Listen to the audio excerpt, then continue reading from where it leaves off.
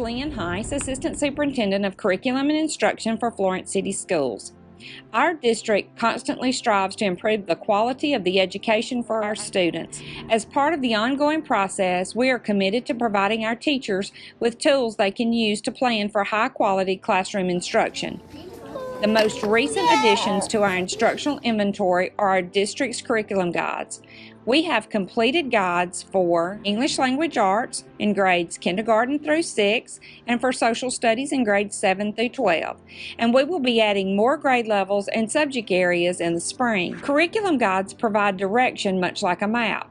They help us identify where we want our students to go in regards to learning. They help educators unpack learning standards and identify what we want students to be able to do, what we want them to know, and what we want them to be able to understand. Teachers use curriculum guides to plan their lessons for classroom instruction. They provide alignment which ensures coherence within our district, within our schools, within our content areas, grade levels, and from classroom to classroom. They assist us with a vision for excellence for what and how our students will learn. They truly help us in our quest to give our students a successful tomorrow by providing them rich learning experiences today. Thank you, and go Falcons!